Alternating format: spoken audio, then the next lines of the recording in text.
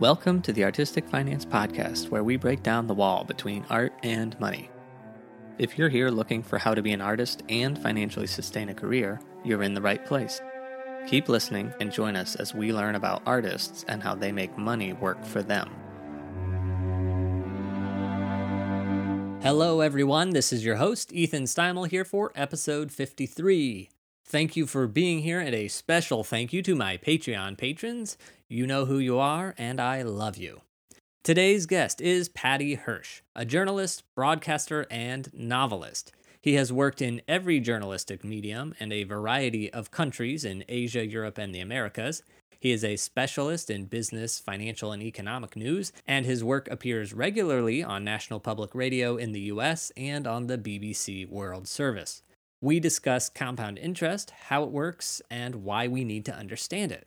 Before we get to the interview, a reminder that the Artistic Finance 6K, our live episode, is airing this Wednesday, May 5th. We'll be investing $1,000 into 6 different asset classes. So that's $6,000 of real money. If you want to participate, become a patron today and vote in our poll to decide what stocks we're going to purchase. Join at $3 before May 5th, which is when that level goes away. And if we get 50 patrons by May 5th, we will continue to publish weekly episodes. Otherwise, we're switching to an every other week format. On this week's Patreon episode, we discuss investing in wine, the GameStop short squeeze, Bitcoin, and the financial crash of 1792.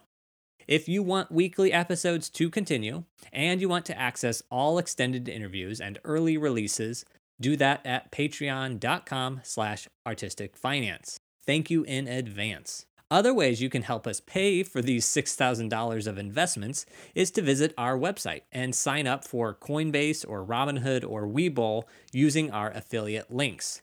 Or send us a one-time payment via Venmo, PayPal, or Cash App and mention you want it to go toward the Artistic Finance 6K. To listen live on Wednesday, make sure you download the Podbean app and tune in at 8 p.m. Eastern. We'll also accept call-ins through the Podbean app. So if you have a question or a comment, you can call in and join the conversation. Again, you have to download the Podbean app, which is free. My co-host for the evening will be photographer Mark Santos, who was on the show in episode 43 talking about credit card advantages. Links to everything we talk about today is in the show notes and on our website, artisticfinance.com. Without further ado, let's get to our interview. Patty Hirsch, welcome to the podcast. It's my pleasure, Ethan. Thanks for having me. And just for context, if anybody listens to this in 10 years, we are recording this on April 6, 2021. So we are amidst the COVID-19 pandemic, and we're also amidst a Black Lives Matter slow burn in the United States and across the world. And hopefully coming to the end of both, actually, with a bit of luck, with a positive resolution in both, I would hope. Me too. We are very hopeful. Could you give us a little introduction to yourself? I am an author and a journalist and like a sort of blogger, and I focus really in finance and economics. Until very recently, I was the editor of NPR's daily business and economics podcast called The Indicator from Planet Money. I've also written a book about finance and about the financial markets called Man versus Markets. So I've been working as a journalist for about 20 years. And that whole time, I've also been writing fiction. In the last couple of years, I've started publishing that fiction.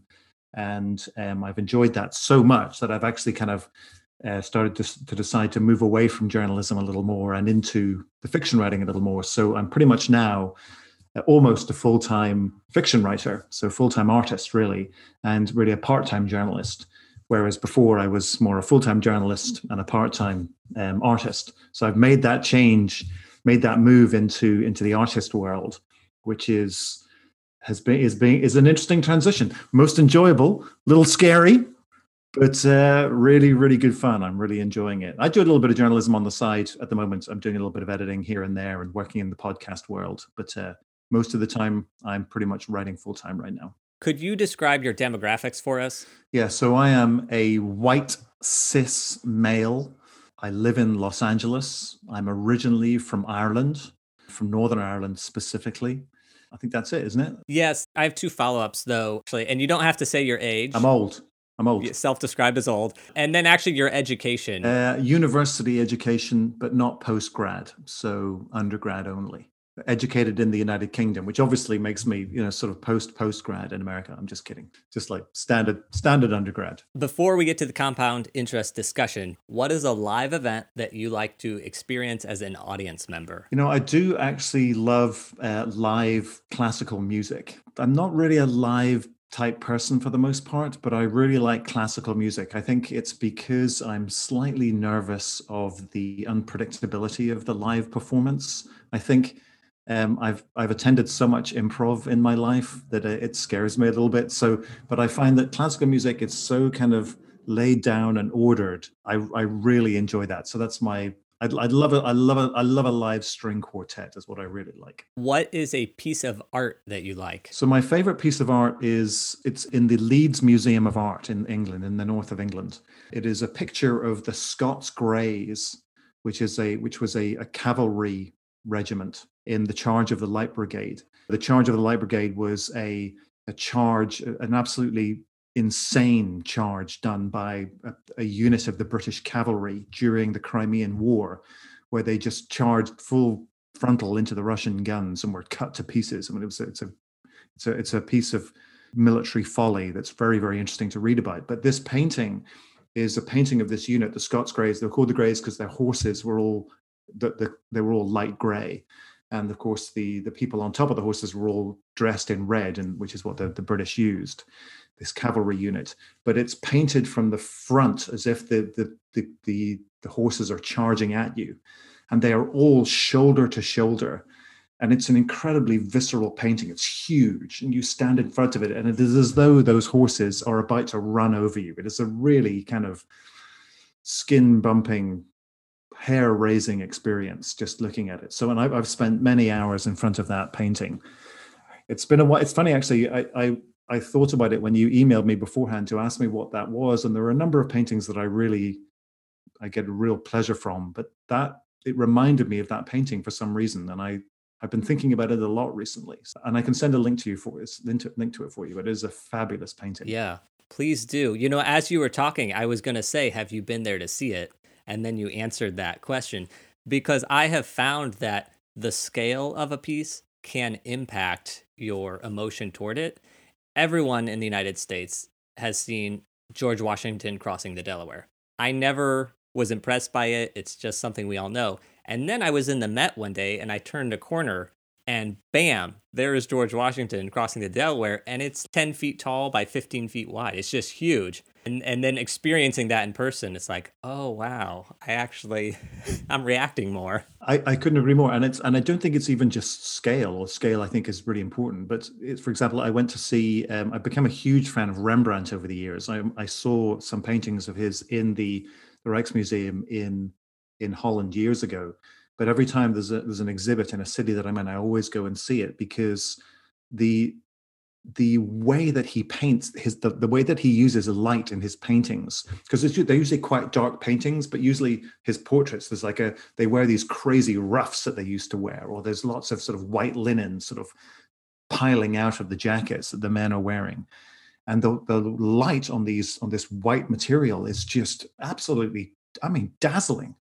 And I can spend hours just looking at these people, and it's literally faces coming out of, 3 centuries of time coming at you. It's just remarkable. So yeah, I'm a huge fan of that. But I agree, seeing a painting in the flesh, as it were, is so much more visceral and impactful than looking at it. Which is why I think it's so interesting to hear about these new sort of pieces of digitized art that you read about right now. I mean, I think that I appreciate it in principle, but I have actually a little bit of difficulty thinking about how that would resonate with me just on a computer screens. But it's fascinating. You're talking about NFTs. I'm talking about NFT, exactly. I didn't want to use the acronym just in case, but yes, that is exactly what I'm talking about. But we're actually going to have an episode on those. That's great, because that's such an interesting thing right now, the whole blockchain and the way that that's being used for every part of our lives, from security to finance to art. I mean, it's a fascinating subject. I'm really glad you're doing something on that. It's really just cryptocurrency. And there is an art element, but it's not the art as the image. It really is the essence of commoditization. You're absolutely right. Yeah. On to your financial personality. Are you good or bad with money? I'm not great with money. I tend to work with money in very broad brush strokes, right? So I have a sense of how much money I have, but I'm not good with the details, right? I'm married to a beautiful, intelligent woman who really understands finance, and she basically takes care of the nitty gritty. I know how much I've got, and what I tend to do is I tend to underspend, right? So I restrict myself. That's the way that I kind of manage my finances in principle. But she really takes care of the nitty gritty. Thank God I'm married to her. Otherwise, who knows where I'd be. But so I would say that I'm not great. I'm not bad, but I'm not great. I have a sense of if I'm overspending, right? I have that sort of to just kind of know where I am. I know where the landscape, but I would say that overall, not that great. I love that somebody who used to work for Planet Money at NPR self-describes as not great with money. And I tell you what, most of the rest of them are at Planet Money, with the greatest respect to my former colleagues and or present colleagues, some of them, they would say the same thing. I mean, and that's the great thing about that show and about that unit is that they come to it as children, right? It's like they have the mind of a child when they're looking at this. They're like, oh, they're really curious about it from that point of view, as opposed to someone who knows all about money. They're not curious about things, so they don't report them in the same way to an audience that really doesn't understand about money and the economy and the way that works. Yeah, so I mean, I would say, when it comes to investing, I think, and the advantage for that for me is that if I know myself and know that I'm not that great with money, it means that I keep it really, really simple, right? Because I don't keep it complex. I don't do any crazy things. I keep it super simple, and that just makes everybody a lot more comfortable, including my wife. Growing up, did you have good financial examples to learn from? Well, yes and no. I mean, my parents are divorced and were divorced when I was 13. They're both okay with money. My mother is very good with money. I mean, my mum used to sit, I can remember in my teens going to see my mum and my stepdad, and they would sit together on a Sunday with the finance pages of the Daily Telegraph, of the Sunday Telegraph laid out in front of them and their books. And they would go through their books, balance their budget, look at their investments every week, every Sunday afternoon. I was always like, wow, that's a great example. My dad, on the other hand, is a much more, I would say, and my mother's very conservative in her investments. My father's much more aggressive in his investing. I think he's probably too much of a risk taker, but he's done okay. And again, he tends to be a guy who tends to underspend. So he kind of knows where he is, and he's like, So I think I take after him in that respect. But I've also learned that it's dangerous to be too risky. So thanks to his example, seeing how the risks that he's taken, I tend not to take very many financial risks. All right, now on to compound interest. So the reason we're talking about this today is because there are certain things in all these interviews that keep coming up over and over again. And one of them is real estate, and something else is compound interest. I pulled two quotes from history here about compound interest. And the first is unproven. I don't think this is actually true, but Einstein saying compound interest is the eighth wonder of the world, emphasizing how important it is. And then Benjamin Franklin said, or described it as, money makes money, and the money that money makes money. I love both of those. Both smart guys. My question to you is, what is compound interest? Well, as Benjamin Franklin once said, it's... We should say that the reason that you're asking me this is because I used to work for a company called Marketplace, which is a public radio program. And whilst I was there, I produced a series of sort of explanatory videos on various sort of parts of financial markets and investing and that kind of stuff. They're really great videos. Most of them are very short, like sort of 2 minutes, and they explain concepts really simply. And you can find them on YouTube. If you search Paddy Hirsch whiteboard, they'll pop up, or Marketplace whiteboard, they'll pop up, and you'll see there's a bunch. I think there's like 60 of them or something. Anyway, one of them is about compound interest. And the reason that I actually tended in these explanatory videos to do more sort of explainers of the way financial markets worked, but we found that compound interest, again with us at Marketplace, was something that was coming up again and again and again, and people were saying, what is this compound interest thing? And compound interest is basically just when you invest money and you take the interest from that money and you just put it back into the principal. So a couple of terms, right? So when you invest some money, right? Say you put money into a bank account that earns 3%. There are two parts to that transaction. Firstly, there is the investment of the principal. So the principal is the $100 that you put into that account. The interest is the 3% a year that gets thrown off, the $3 that you get extra a year as a result of that principal investment, right? So there's principal and there's interest. Now, compounding is when you take that 3% interest and you just put it back into the account. So at the end of the year, you've got $103. And then you get interest at the end of the next year, not on $100, but on $103. So it's a little bit more, tiny little bit more. And you put that money back in again. So you're compounding, right? That's the verb. You're compounding the return on your principal, right? So your principal expands over time. $103. Next year, it's $107. Next year, it's $110, right? So it's compounding, and the interest is still 3% every year. But because that principal is getting bigger, the interest gets bigger, and so the actual principal itself grows much larger over time. So that is the principle of compounding. I hope that made sense. No really good analogy for this. I like to use analogies, but that's really, it's almost an analogy in itself. Say you have $100 and your goal is, I'm going to put in $100 for the year. Is it best to put in that $100 at the beginning of the year? Somewhere in the middle, it doesn't really matter? Or should I do the $10 a month? Will that impact this at all when I'm thinking about trying to take advantage of this? When you're thinking about saving, it doesn't really matter, right, how you make it work, except that it's the most convenient to you. That's the most important thing. So it's like, if you're saying, I've got $100 here. I can save $100 a year, right? It's obviously going to be more than that, but let's just say that's the number. I can save $100 a year. I would say, what's the best way that works for you? What's the most convenient? If you can take it at the beginning of the year, if it's there, it's like, oh, I'm going to say, you get, because we're artists, right? We get paid in different ways, right? Sometimes we get, you get a gig at the beginning of the year, and you get a lump sum for that, and that's all you get for the rest of the year. Well, in that case, take the $100 out of that and sock it away.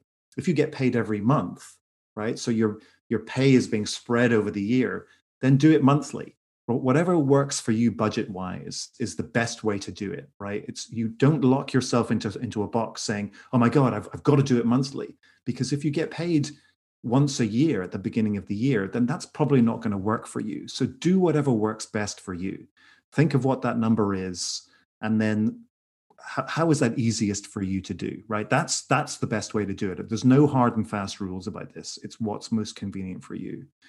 And I would say, though, it's worth, anyone who's listening to this, it's like, well, so I'm getting money and I'm getting interest, right? My money is making money.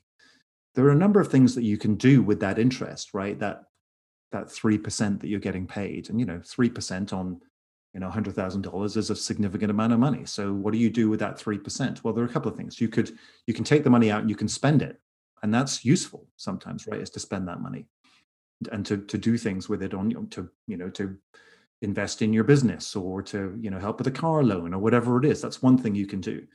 The other thing you can do is you can take that money and you can invest it elsewhere, right? So you can take that 3%, and instead of rolling it back into the account, you can maybe put it in the stock market or do something else with it, and then it can make money. And that's something to consider, right? Because that can be useful too, because you can take your 3%, put it in a higher yielding, like a place where it's going to make more money, and you may make more money than you would if you were compounding, right?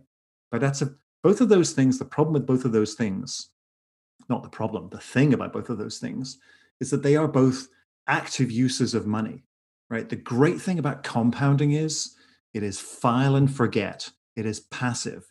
You do it, you put it in there, you forget about it, and oh, look, at the end of 10 years, my God, it's made that much money, really? How did that happen? It happened because you did nothing to it.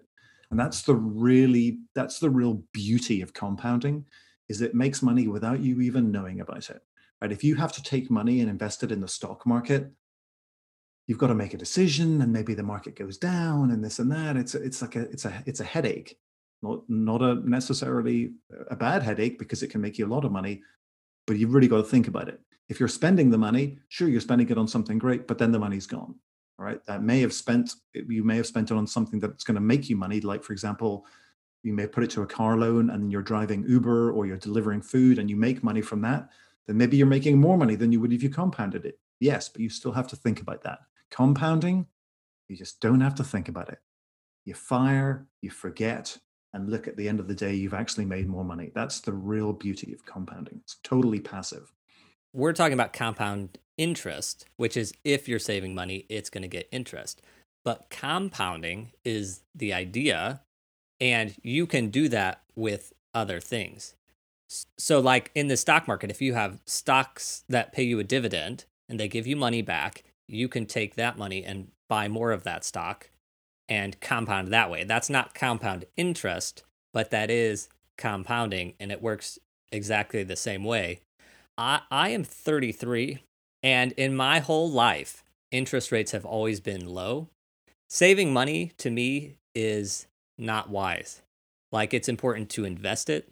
So I try to use the compounding in terms of stock market. Can you talk about interest rates and how they impact compounding? So this is the horror story, right, with the economy that we're in right now. In many ways, the economy is doing great, right? It's on fire. It's a great economy. More and more people are being employed now. It's as we come out of COVID, the economy is beginning to look really, really good. It's on fire. And one of the reasons it's on fire, of course, is because interest rates are so low. And because interest rates are low, it means that companies can borrow very, very cheaply, and they can expand very, very quickly. There's lots of money sloshing around the system, and that's great, if you're in that type of business. If you're a saver, it's an absolute horror story, right? It's also very dangerous for the economy in a way, because it means that investors themselves, like big corporate investors, they're really, really hungry for yield. So a yield is the same as the interest, right? It's like the money that you get for the money that you invest. Investors are like, oh, we really want to lend money to people, but we're not getting much money back on our interest because interest rates are so low. So what we want to do is we want to find other places where we can get yield. And that's why the stock market is on fire in the way that it is, because it's providing these yields. Like, you're investing in a company like, say, for example, let's use a company like GameStop, which I don't know if you've talked about this, but this is this gaming company or this video games company, which has just shot through the roof purely because of speculation, and people are sort of playing games with this stock. But it means that if you got in low, you're making unbelievable amounts of money. So that's why people are really seeking yield, right? And that's why, if you're an investor like if you're 33 years old and you've got several $1,000s and you're like, where should I put this money? You've got a choice between putting in a bank and getting 1% on your money, if you're lucky, right? Or going to the stock market and speculating and going, I could make loads of money.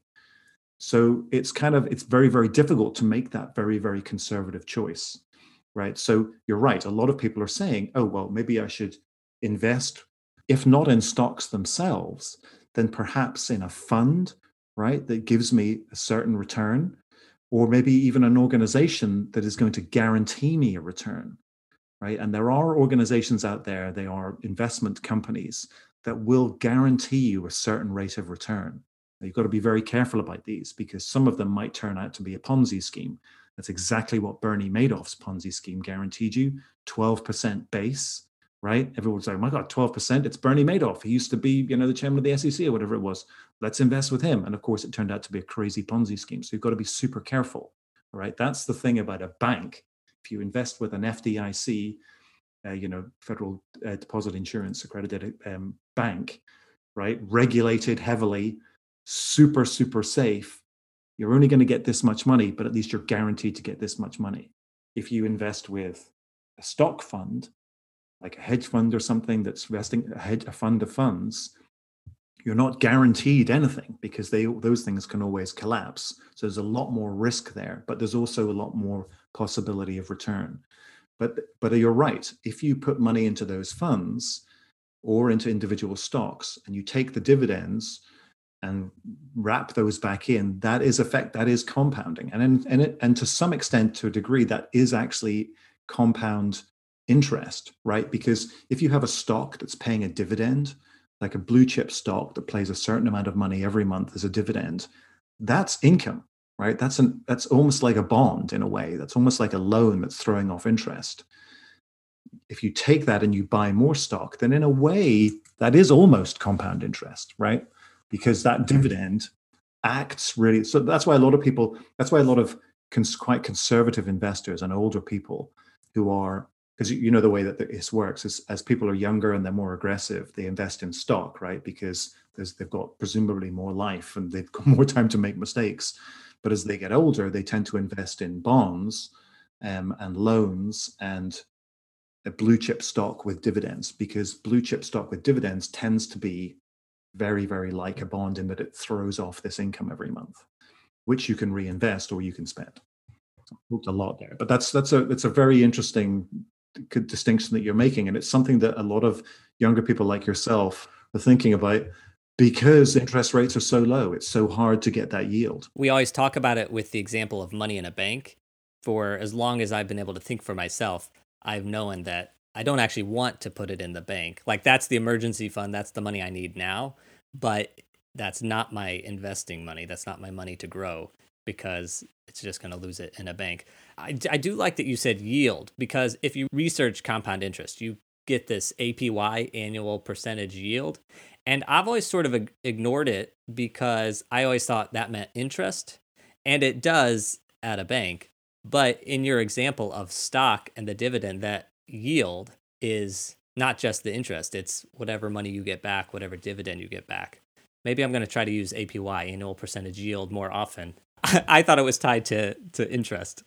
Yeah, I mean, and it is to an extent, but of course, when you're a bond's yield depends on where you bought the bond, and that adds also to the fixed rate of interest. So that changes. But yeah, there's that distinction between yield and the interest rate, or the coupon, as they say on the bond, it's a subtle but important distinction. Especially, I mean, when you're talking about it in general terms, it's fine, to kind of scrub the difference between them. But when you're actually doing the investing, it's really, really important to know the difference between those two things, because that will really determine what it is that you decide to buy and sell, right? And how you handle that money. It is an important distinction. But when you're talking in general terms, I think you're safe. I think you're safe enough. And actually, another thing I just thought of now is we're always talking about ETFs and index funds. And the important thing is you park your money there. And the important thing is the low fee. Yes. And I now realize the reason that small fee is so important is because it also compounds.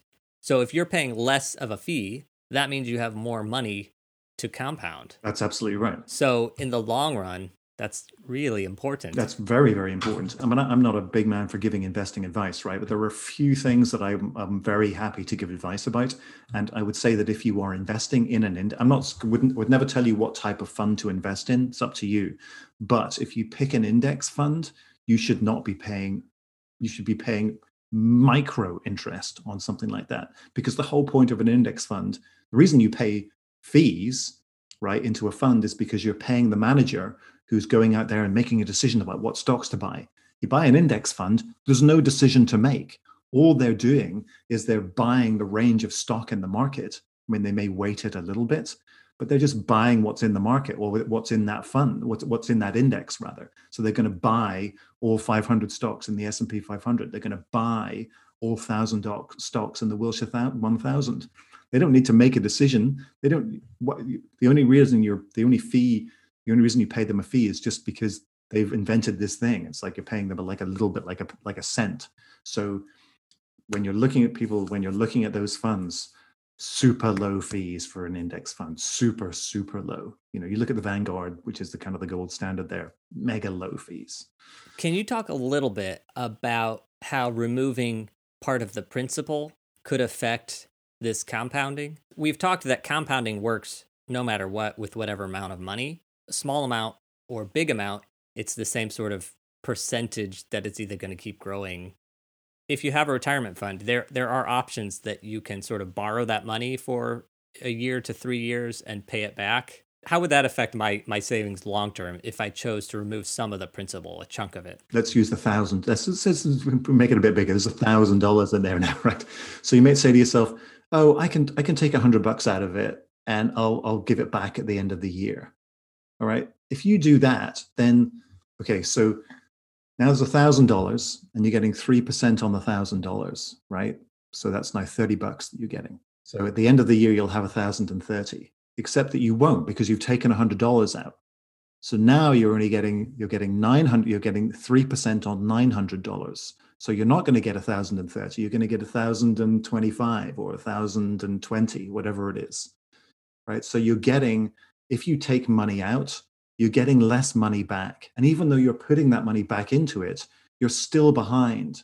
But you may say, oh, well, I'm going to give that $100 back later. But yes, but you're not going to get the interest on that $100, right, that you've taken out. You took out that $100, you're doing something else with it, fine.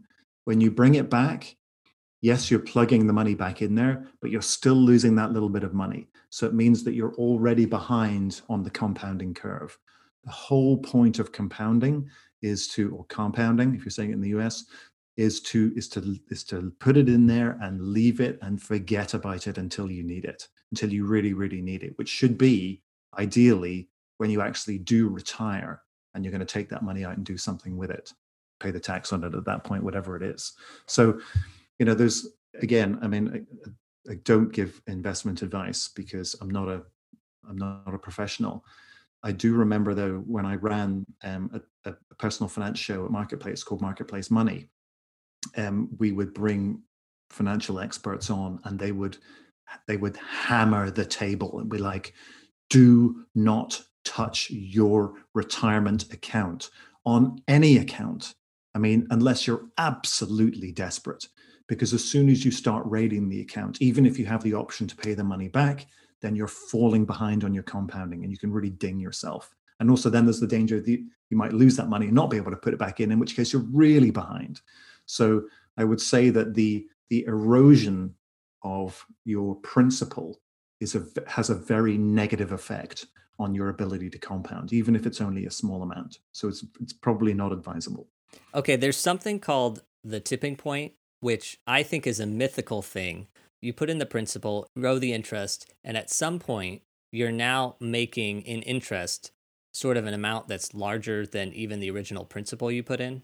And I like this idea in theory, because I think a lot of people, when they start, that $30 in interest, yes, it's $30 we didn't have before, but it's not a significant amount of money for us to keep that $1,000 parked there for that $30. If we think about a tipping point where at some point you've put in so much money that the interest is now growing faster and faster, understanding that for us can make us want to take advantage of compounding more. I think it's something of a fallacy. I think if anybody's listening to this and they're like, I'm still a little confused about what compounding actually looks like, there are compounding calculators out there that you can, and lots of them actually, there's a bazillion of them.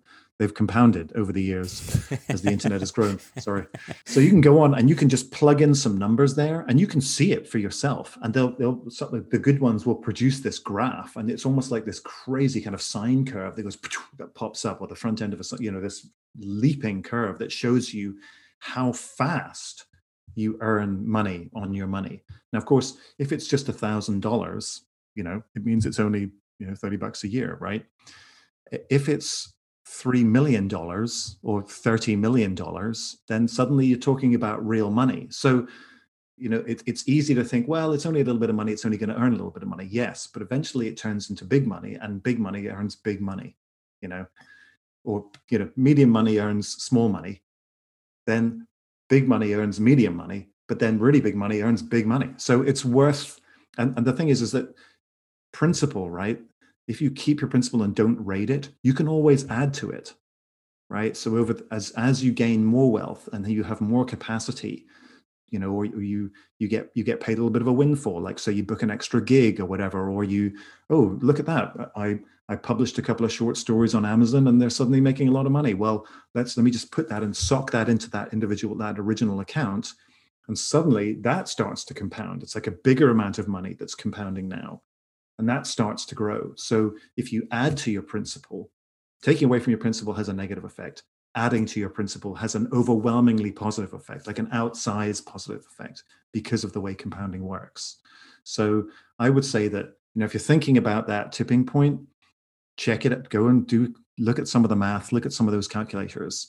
And I think that will convince you a lot more. Now, I think that, because of the way that the market's working right now, because interest rates are so low and probably liable to stay low for some time, just as we grow the economy and the way this government's going to be spending, it's worth thinking about compounding not as the only strategy that you have for saving, but just as part of a portfolio of managing your money, right?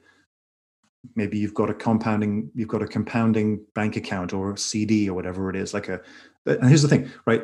You were talking about the amount of the money that you can make from like a regular bank. You're absolutely right. You pay the reason that you get paid much interest from a bank is because you have the option to take your money out at any time. You can go to organizations that will lock your money up for a year, and you'll get a better interest rate because it means that they've got a year to play with that money before you take it out. Now, it still operates in the same way as a bank account. You put your money in, you get a certain percentage, you can roll that back in, grow it, all the rest of it, but you lock it up for certain periods. So the more tied up your money is, you hear this phrase, right? Oh, I'd love to lend you some money, son, but it's all tied up. The reason it's all tied up is because there are restrictions on being able to get that money out. The more restrictions there are on it, the more interest you should get on it, in which case you use that as a compounding base, you're going to start to make more money. So if you're thinking about all of the money that you have to invest, think about the place that you compound that money, like this interest account, as just one part of that. You've got that. You've got your bonds. You've got your stock. You've got your Bitcoin, right? Maybe you do. I mean, some people do that. And so you've got like a range of options. Just think about that as one part of that portfolio. Yeah, that's an interesting way to think about it. It's, yes, you have a bank account, and that is compounding. But then, yeah, you have your stock account, that's compounding. Maybe you own a home and it's appreciating, and that's compounding. And maybe you're paying off your student loans, and so that's reverse compounding. So all that together is your compounding. It's not one specific account, it's everything all together. Yeah. So we talked about how compounding can work in the negative. If you remove the principal, that's going to hurt you. Say I own a home and I have a $100,000 mortgage on it. Compounding can work in the reverse, right? Because I'm paying interest every year on that 100,000. And as I pay it off to 90,000, then I'm paying less in interest in theory. Well, I wouldn't say it really, it's not compounding at that point, right? Because it's not like the interest is being reinvested, right? The interest is just being taken away, right? The money that you pay to the lender who's lending you whatever, it's probably not the original lender, it's probably been sold on like 18 times. But anyway, that person that you're paying the money to for the privilege of having this loan in order to have this house, that money just disappears. It doesn't really get compounded, right? But what you have is this principle that that will always be the same. Unless you have a loan, right, where you've arranged it, and you can arrange a loan this way where you pay not just the interest, but a certain amount of principal along with the interest every month, right? So you may pay, I don't know, what are rates right now? Like, let's say they're the gorgeous 3%. So you can probably get a 3% loan right now. That's incredible, isn't it? God. Remember my parents had a 16% loan on their house. Think about that, ladies and gentlemen. And that's the other side to it, by the way. Everyone's like, oh my God, well, you can't save. You've got no money on your savings. Yes, but you can borrow and buy a house, and you can borrow at 3%, which is just unheard of. I mean, I think 2.5% I was being quoted the other day. Anyway, so what you can do is you can arrange a loan where you pay that 3%, right? But you also pay a certain amount of principal, right? So a little bit of the $100,000 loan that you had, if you were lucky, right, also goes away with that principal. So you end up paying not what's 3% of $100,000, 3,000. So you just pay that 3,000. Say you pay 3,500. I know there's a little less principal that you have to pay. So it means that the next month it's not 3,500. It's now 3,000 because the principal is lower, right? So by eroding that principal over time, it means that your interest rate every month is going to be low, or the amount of money that you have to pay in interest every month is going to be lower, right? Because your principal is smaller. So it's always worth paying off your principal to some extent, unless the money is really, really cheap, which it is right now. Because if you think about it, if you were in a house and you were renting a house and you were paying $3,000 in interest, or say $4,000 in rent a month, right? But the interest rate on your mortgage is only 3%, is only 3%, and only $3,000 because it's a $100,000 mortgage. If you can afford it, maybe because that money's so cheap, maybe it's worth not paying down your principal, right? Maybe it's worth it. It depends. Everyone's calculation is going to be different, right? So everyone's going to say, well, $3,000 a month for rent, effectively, not that bad. Maybe I'll do that,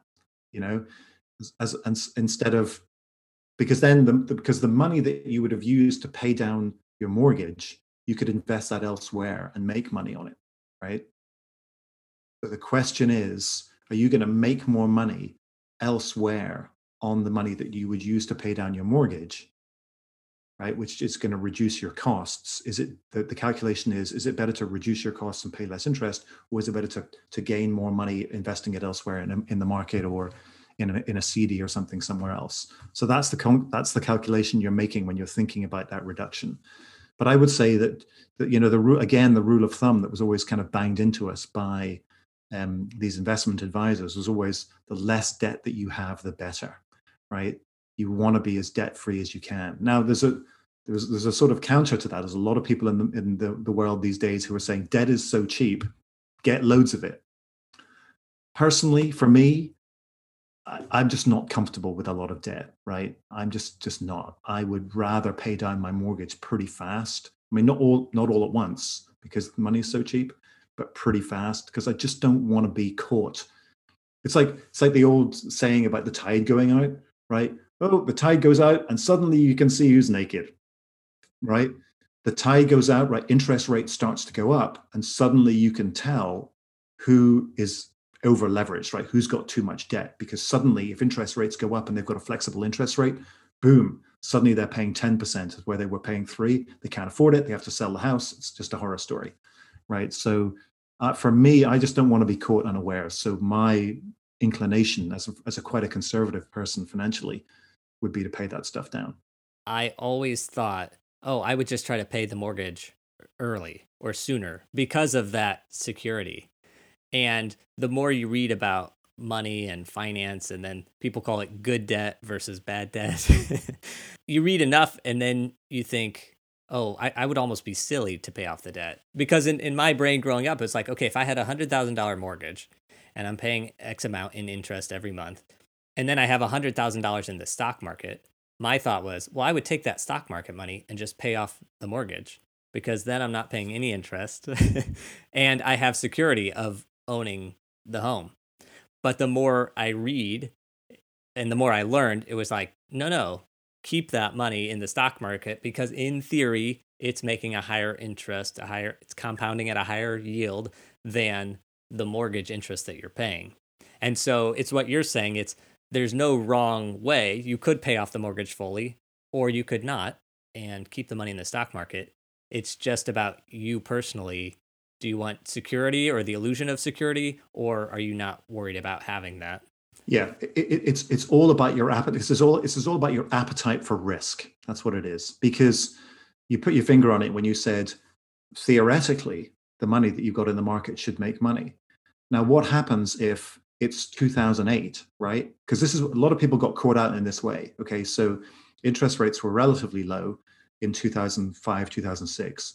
They bought a big house. They got a lot of debt, but the price of the debt was pretty low, no problems.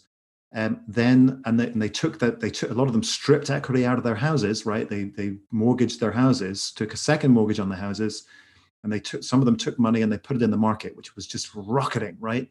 Suddenly 2008 hits, right? Lehman Brothers goes bust. The stock market goes through the floor, right? We lose literally 10 years of gains overnight, pretty much. And suddenly all of those people who took that money out of their house, that money is now gone. They're now massively levered. Sure, still they had a 30-year interest rate mortgage, so the interest rate is not that high, but they've got no other money. That's all they're doing now, is dealing with that house and paying the mortgage off on that house. That's a horrifying situation to be in. Even if it's tenable, it's not a situation I want to be in. So the question is, how risk averse and how risk friendly are you? If you're willing to take that risk and you can afford to take that risk, Sure, go ahead and do it if you feel okay about that. Me, I'd get an ulcer. I wouldn't be able to eat in the morning. It'd just be a nightmare. So for me personally, just physically for me and emotionally, I can't take those kind of risks. My father apparently can. So good for him, right? He's happy to invest in gold mines in the Philippines. Like, go for it, mate. But I can't do it. So it's all about who you are, how you feel, and what you're comfortable with. I feel like you gave us a great explanation of compound interest. It's a complicated topic and there's a lot to it, but it's also really simple. And I feel like you gave us a good, simple explanation. Is there anything else that we should talk about it before I head to the wrap I up? don't think so. I mean, as I say, it's one of these things that should be part of a portfolio, right? I think not just your whole thing, particularly now because interest rates are so low. But it is a really, really useful thing, and it's worth just saying, let me see if I can find a nice high yielding CD, high yield 3% these days. If you can find it, and do it. Obviously do your research, make sure that the company that you're investing with is accredited and regulated and all the rest of it, and covered and insured and all of that kind of stuff. But it is a great way to make money passively and easily, quietly, so that at the end of the day you turn around, and because this is what happens. My dad the other day turned and said, oh yeah, I forgot I had an investment with such and such, and it was like it was some serious money in there. You forget, because when you diversify in this way, sometimes, unless you're keeping real track of this stuff, you can forget stuff, and then it just pops up. You're like, oh my god, I totally forgot about that, and look how well that's doing. That's a great feeling to have. What is some financial advice that you would give yourself back when you started your career, or would you give somebody else that's starting out right now? Find an amount of money that you can afford every period, whether it's every quarter, every month, every year, and put that away and automate it so that you don't think about it. Monthly is great. If you get paid a salary, right, monthly is great. If you get paid like in a lump, think about that chunk, but identify what the size of that chunk, and it's something that when it goes, you won't even notice that it's gone. Automate it and have it go into that place, wherever that place is, whether it's an index fund or whether it's a bank account or whether it's a CD or whatever it is.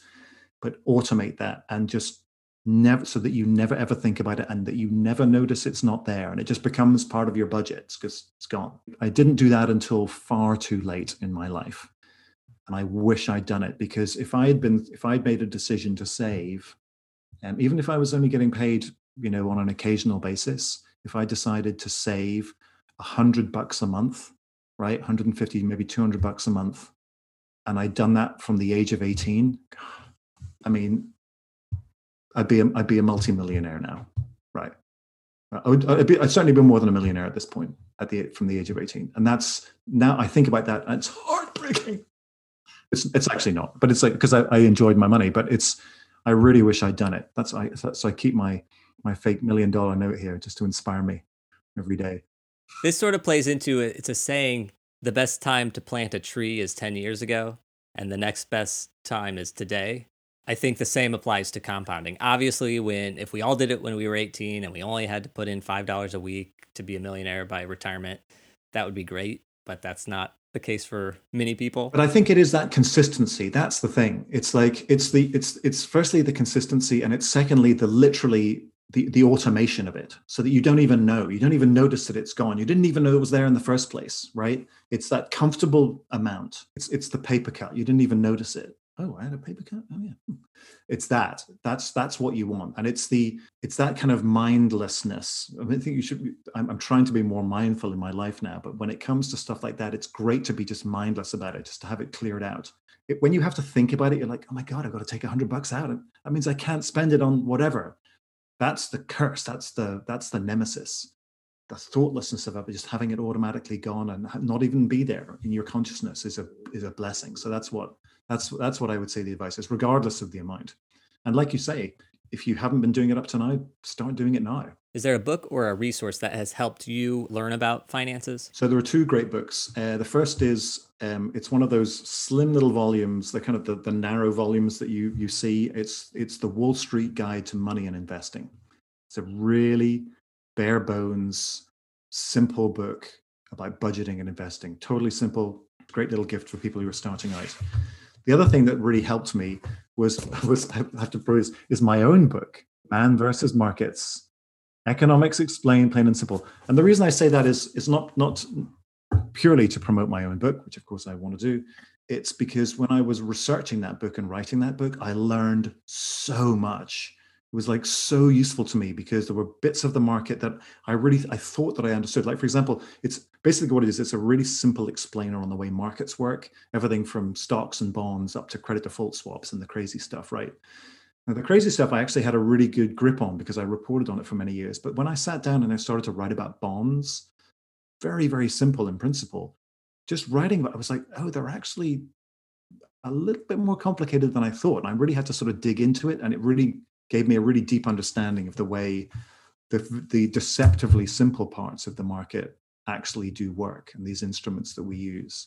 So I found that it was a great book to write, and I give it away to people for gifts now. I mean, it's people still buy it, which is great. But for example, when I was in my job, I gave a copy to everybody when they joined the team, and they were like, "Oh, they really find it useful." So I think it adds value at this point. That's fantastic, and I love your point that you had a good grasp on the crazy stuff because you reported on it, and then when you were researching about the mundane stuff, then you learned about that, and that's something with this podcast. I mean, we talked about wine. I just assumed I knew that wine was a crazy investment for really rich people or people who really love wine.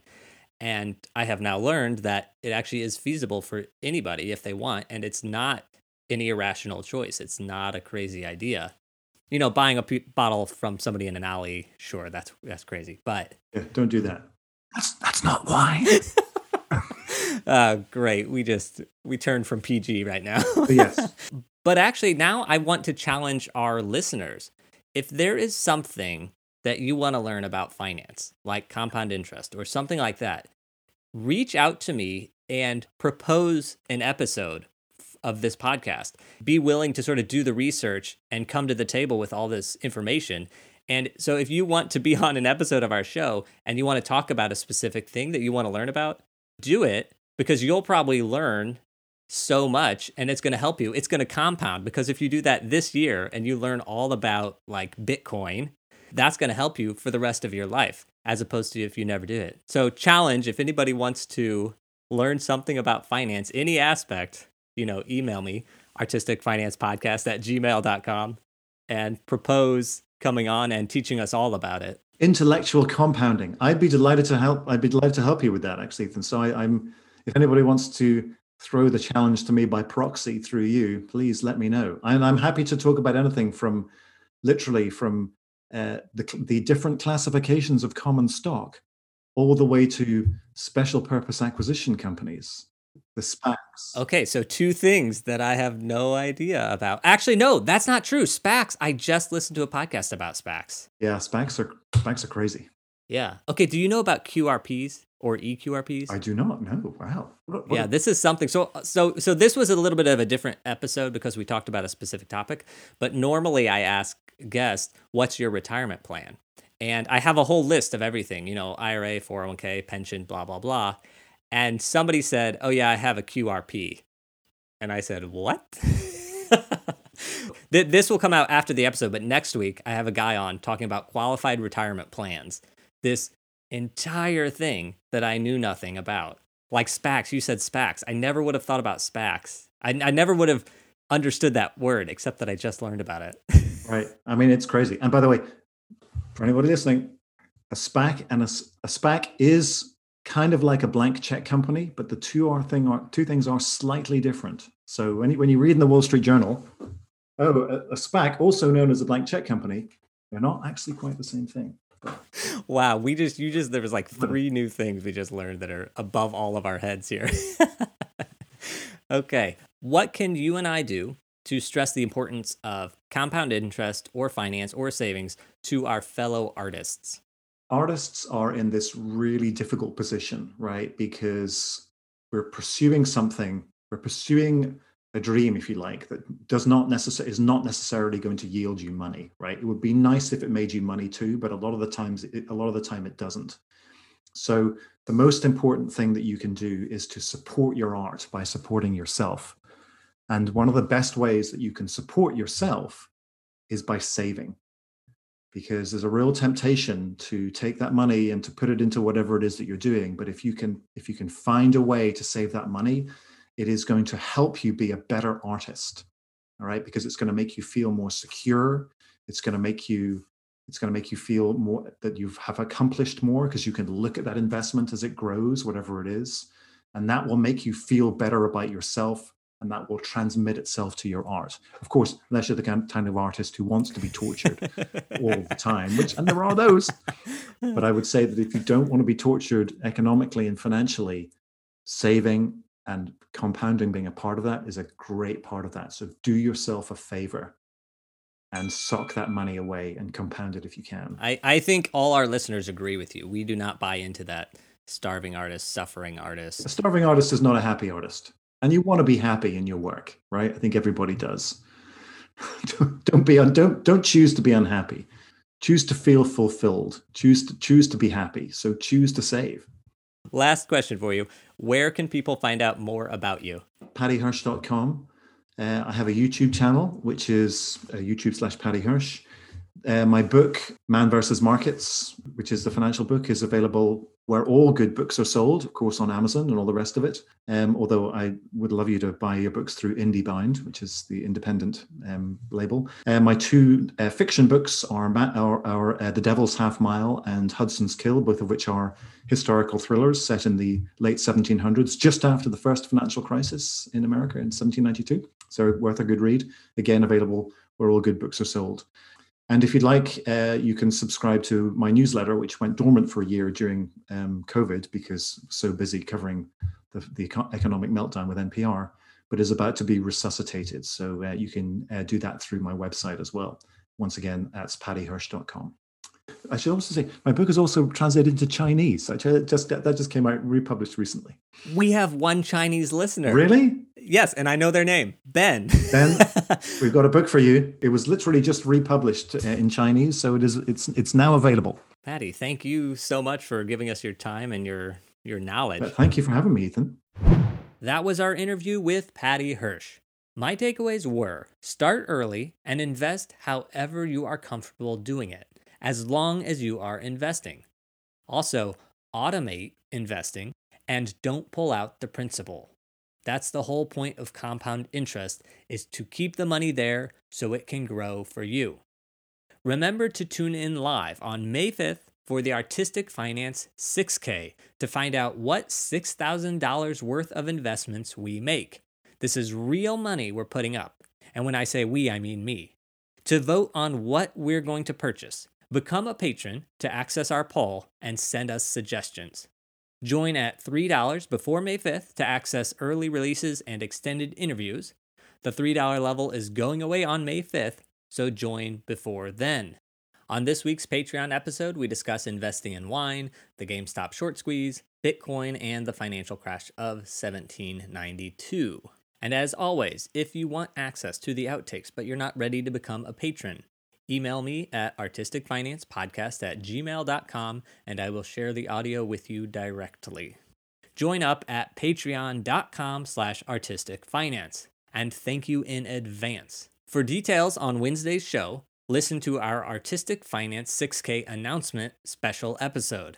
We explain more how you can get involved and if you want to help us fund the investments. You can find that on our website, or you can scroll back through your podcast app. That's it for today. Until next time, break a leg. Thank you for listening to Artistic Finance. Find more information on our website, artisticfinance.com.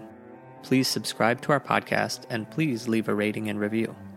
Artistic Finance is produced in New York City by Nicole and Ethan Steimel. Producing consultant Ann Nygren Doherty. Graphics and website by Josh Cutler. Music by Chong Liu.